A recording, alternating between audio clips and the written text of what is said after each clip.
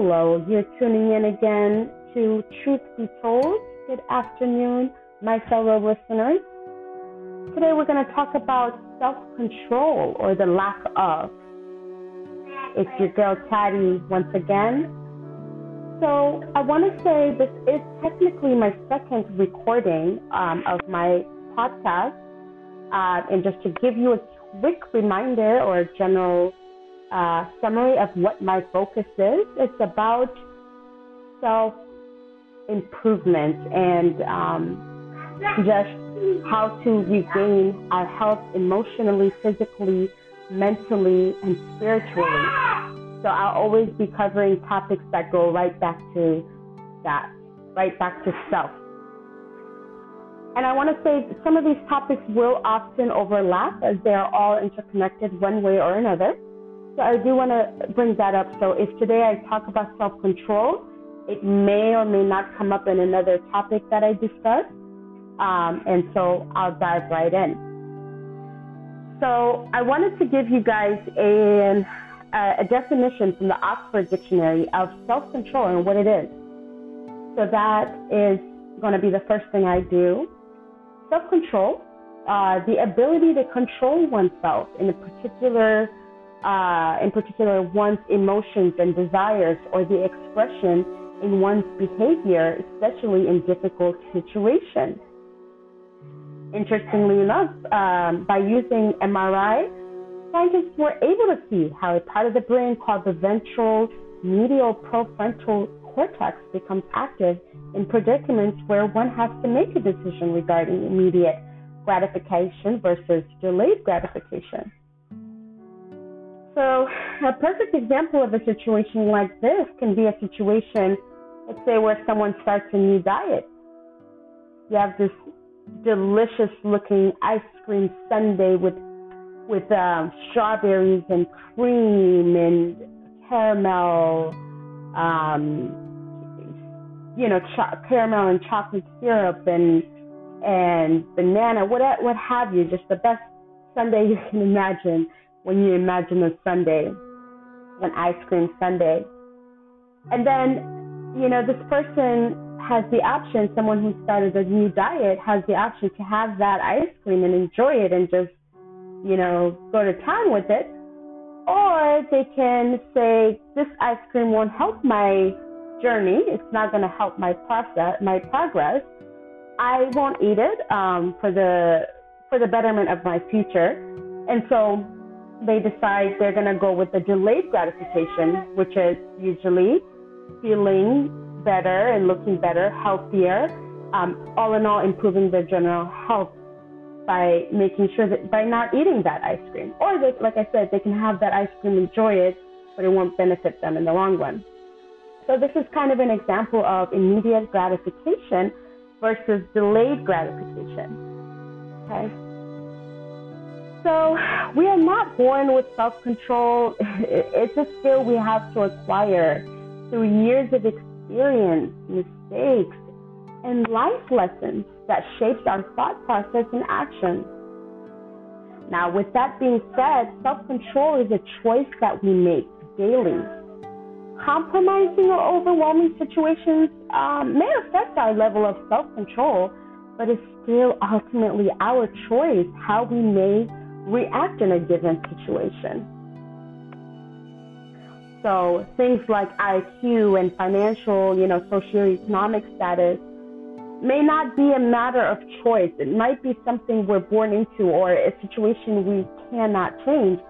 But when it comes to self-control, it's an area of our lives that we can tap into and make improvements if need be, and in turn improve our fate. Whether that be our socioeconomic status, whatever that case may be, our self-control can actually ultimately control our destiny. It can come down to that. So it definitely plays a vital role in our lives. Self-control doesn't have a specific formula, a specific recipe, or a instructions manual. It all literally comes down to practice. You know, you have to be exposed to situations that test your level of self-control. And so with time, patience, and practice, you develop the skill to have adequate self-control. But it really doesn't help that nowadays self-control is actually harder to maintain because everything is in your face now, isn't it? You know, you don't even have to leave your home to get what you want. You can simply log into Amazon and order whatever it is that comes to mind. And how many of us are guilty of that? I know I am. You know, businesses, food industries, and even drug industries, they thrive on people's lack of self-control. So now you're in a compromising situation where your financial status is in jeopardy because you couldn't say no to your desires. How many of us have been in that situation? Again, I know I have. I know I have been. So your financial instability is causing you pain emotionally, mentally. You are draining yourself, thinking about how do I overcome this debt, or how do I regain this money? How do I make my next payment? Because I spent it on something I desire. So now that your mental and emotional status is jeopardized because of your financial status, you wonder, what is the common denominator here? It comes down to self-control or the lack of.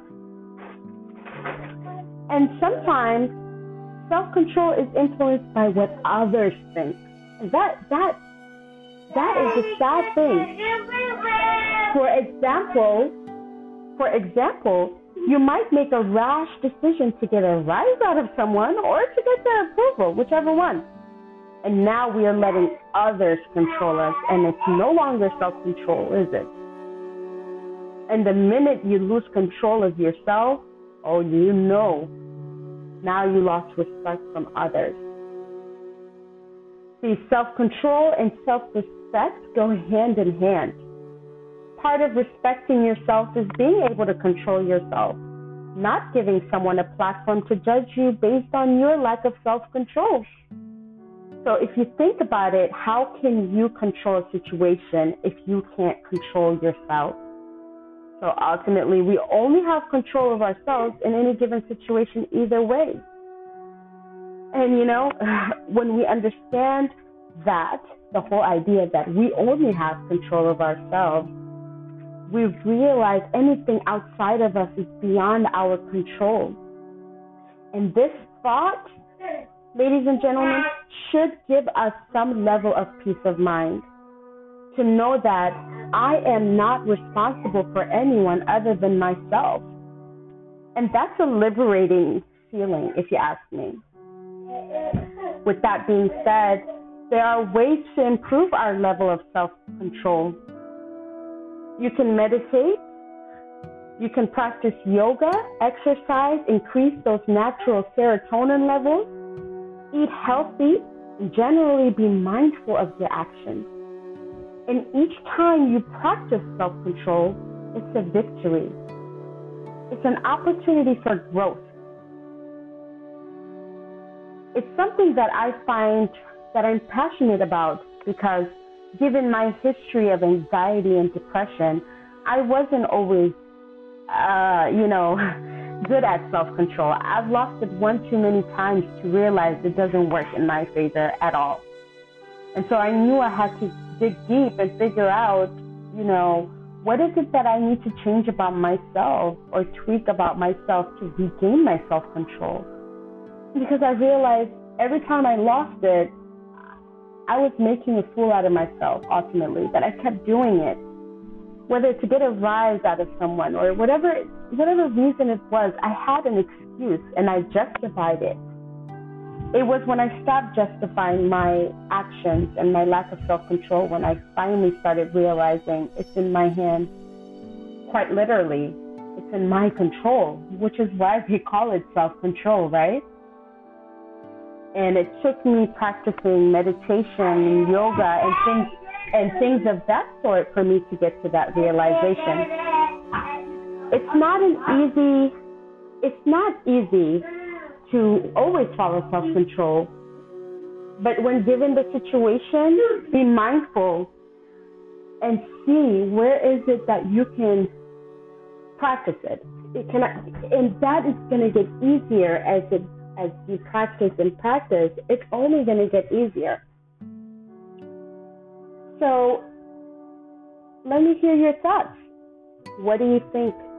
Again, you're tuning in to Truth Be Told.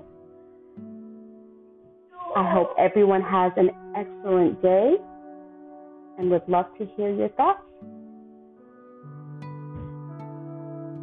Stay tuned till next time. Have a great day.